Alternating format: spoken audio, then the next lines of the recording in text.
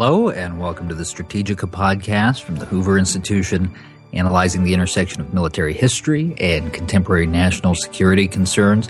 You can find us online at hoover.org/Strategica.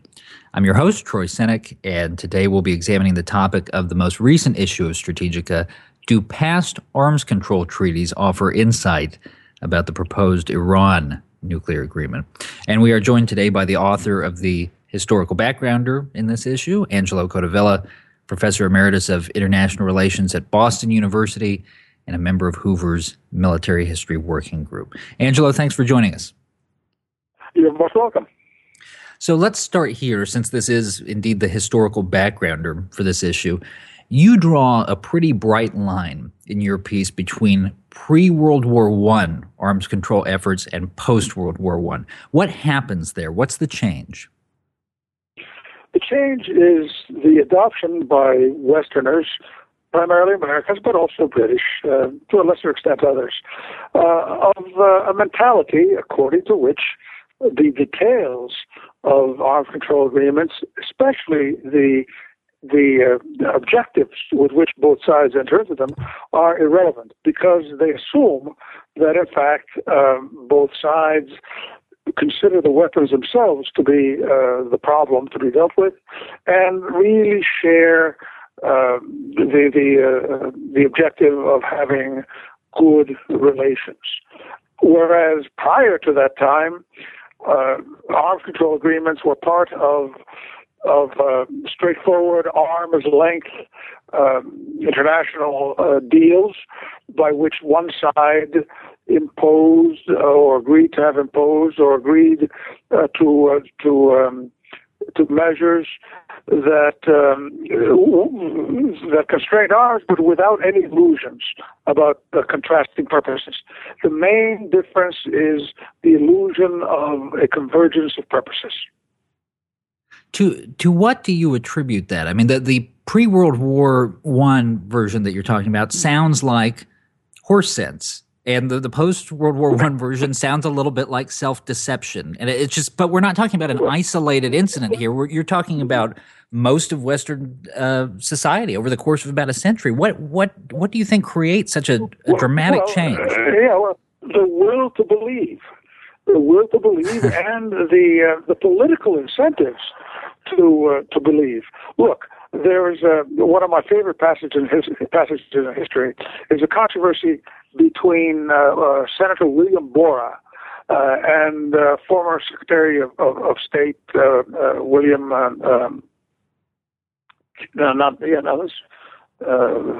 This is Wilson Secretary of State Jennings. At any rate, Borah accused the other had said, look, regarding the arms control agreements with Germany and with Japan, said, look, we cannot simply assume that the issues that divide us have gone away. They have not. Arms are merely the means for the achievement of these ends, and we had better first fix the controversies over substance, and then we can deal with arms. Well, William Borah said, I refuse to believe that we have to settle international affairs by arms. I am better than that, and how dare this man, this former Secretary of State, say such things. These are ignoble things, et cetera, et cetera. He is a warmonger. Well, what are you going to say to that? Right. It's a question of it's something like, when did you stop beating your wife? Right. I am better than you because I'm willing to take more risks for peace than you. Hubert Humphrey, in his argument for the establishment of the U.S. Arms Control and Disarmament Agency in 1961, said almost exactly the same things, that I am willing to take risks for peace.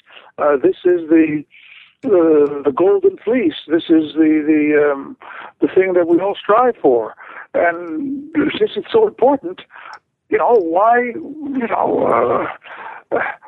why show yourself to be such a warmonger? Lyndon Johnson ran against Barry Goldwater on the same premise. So there is a tremendous political incentive in a democracy to show oneself more anti-war than thou. There's an interesting formulation in your piece at Strategica. You write, wars stem from conflicting objectives. Treaties do not change them, though sometimes they reflect changes in them. So, Angelo, let me take a run at this concept, and you tell me whether I've got it or not. The piece of paper, all right, the piece of paper that you're signing for one of these arms control agreements is doing one of two things by your formulation here. It's either A, simply recognizing an underlying reality that would be true whether you signed the piece of paper or not, or B, it's essentially dead letter. But it's never the agreement itself that actually changes things. Is that right? That is precisely correct. What you have just said is the common sense of diplomacy. John Quincy Adams used to inveigh upon that agreements are really essentially superfluous, or at best they codify an agreement that already exists. The signature itself adds nothing. If the underlying agreement is there, if a meeting of the minds exists, codification of it only helps a little bit to remove whatever lingering doubts one might have about the details. But if the contrast of objective exists, a piece of paper cannot change that. So with that in mind, Angelo, dissect the Iranian nuclear deal for me. Well, it's I've never seen I've never seen the objectives, the differences in objectives spelled out so clearly. I mean, what else do you say to death to America? I mean, that's rather straightforward. And what I find most remarkable is that both the president, our president, and our Secretary of State say, well, we understand that their objectives are the same, but we, because of this agreement, can hold them fast to the terms. In other words, basically, they are going one step beyond the modern understanding of arms control and saying, well, all right, so the objectives do matter, but now what we've done by agreeing to in fact give them more power to achieve their objectives, we are in a better position to hold them to our understanding of the agreement. Now, that makes precisely zero sense. I mean, there's no way that one can give that reading a benefit of the doubt. I mean, one really could ask them, please explain what sense that makes, because truly, I do not understand what sense you are making. So, Angelo, considering the Iran deal, was the error here the way the Obama administration approached the diplomacy, or was the error leaning so much on diplomacy in the first place? Look, diplomacy is neither more nor less than conveyance of reality, verbal conveyance of reality. The reality here was that President Obama, for his own reasons, decided to get for himself and his party an excuse, a pretext, reason to give up on the long-standing U.S. demand that Iran be prevented from having a nuclear weapon. And so, on the one hand, they gave Iran greater power to pursue all of its objectives, including a nuclear weapon. And on the other hand, they claim, without any visible means of support or even invisible means of support, that they can somehow prevent them from doing this. This is raising chutzpah to a new level. I mean, no one believes this who does not want to believe it. This is not something that is demonstrable. So diplomacy could very well have conveyed a very different purpose. But I'm afraid that in this case, U.S. diplomacy accurately conveyed Obama's purpose. And Iran fully understands what Obama's purpose is and can be counted upon to take full advantage of it. So, final question then. We learned earlier this week that it now appears President Obama has the votes that he needs in the Senate in order to make this deal fly. It basically seems to be a fait accompli at this point. When in the future we pull back and look at this president and this Congress with the distance and dispassion of history, what is their legacy going to be? What's the legacy of this deal going to be in historic terms?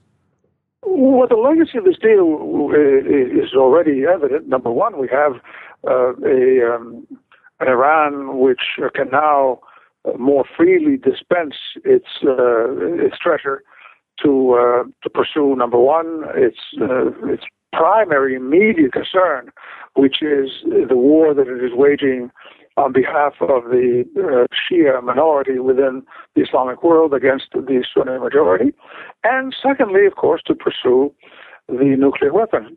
Now, there's a big one of the things we will look back upon is a gross popular and even elite misunderstanding of what it takes to make usable nuclear weapons.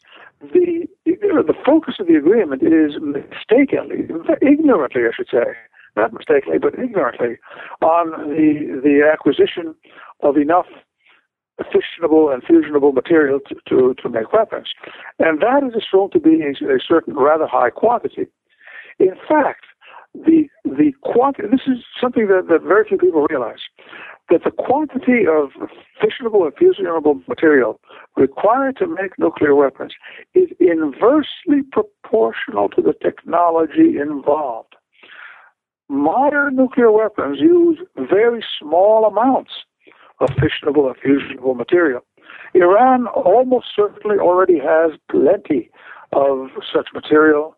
What it doesn't have is the advanced conventional technology to use that material in small amounts in usable, miniaturized, missile deliverable nuclear weapons.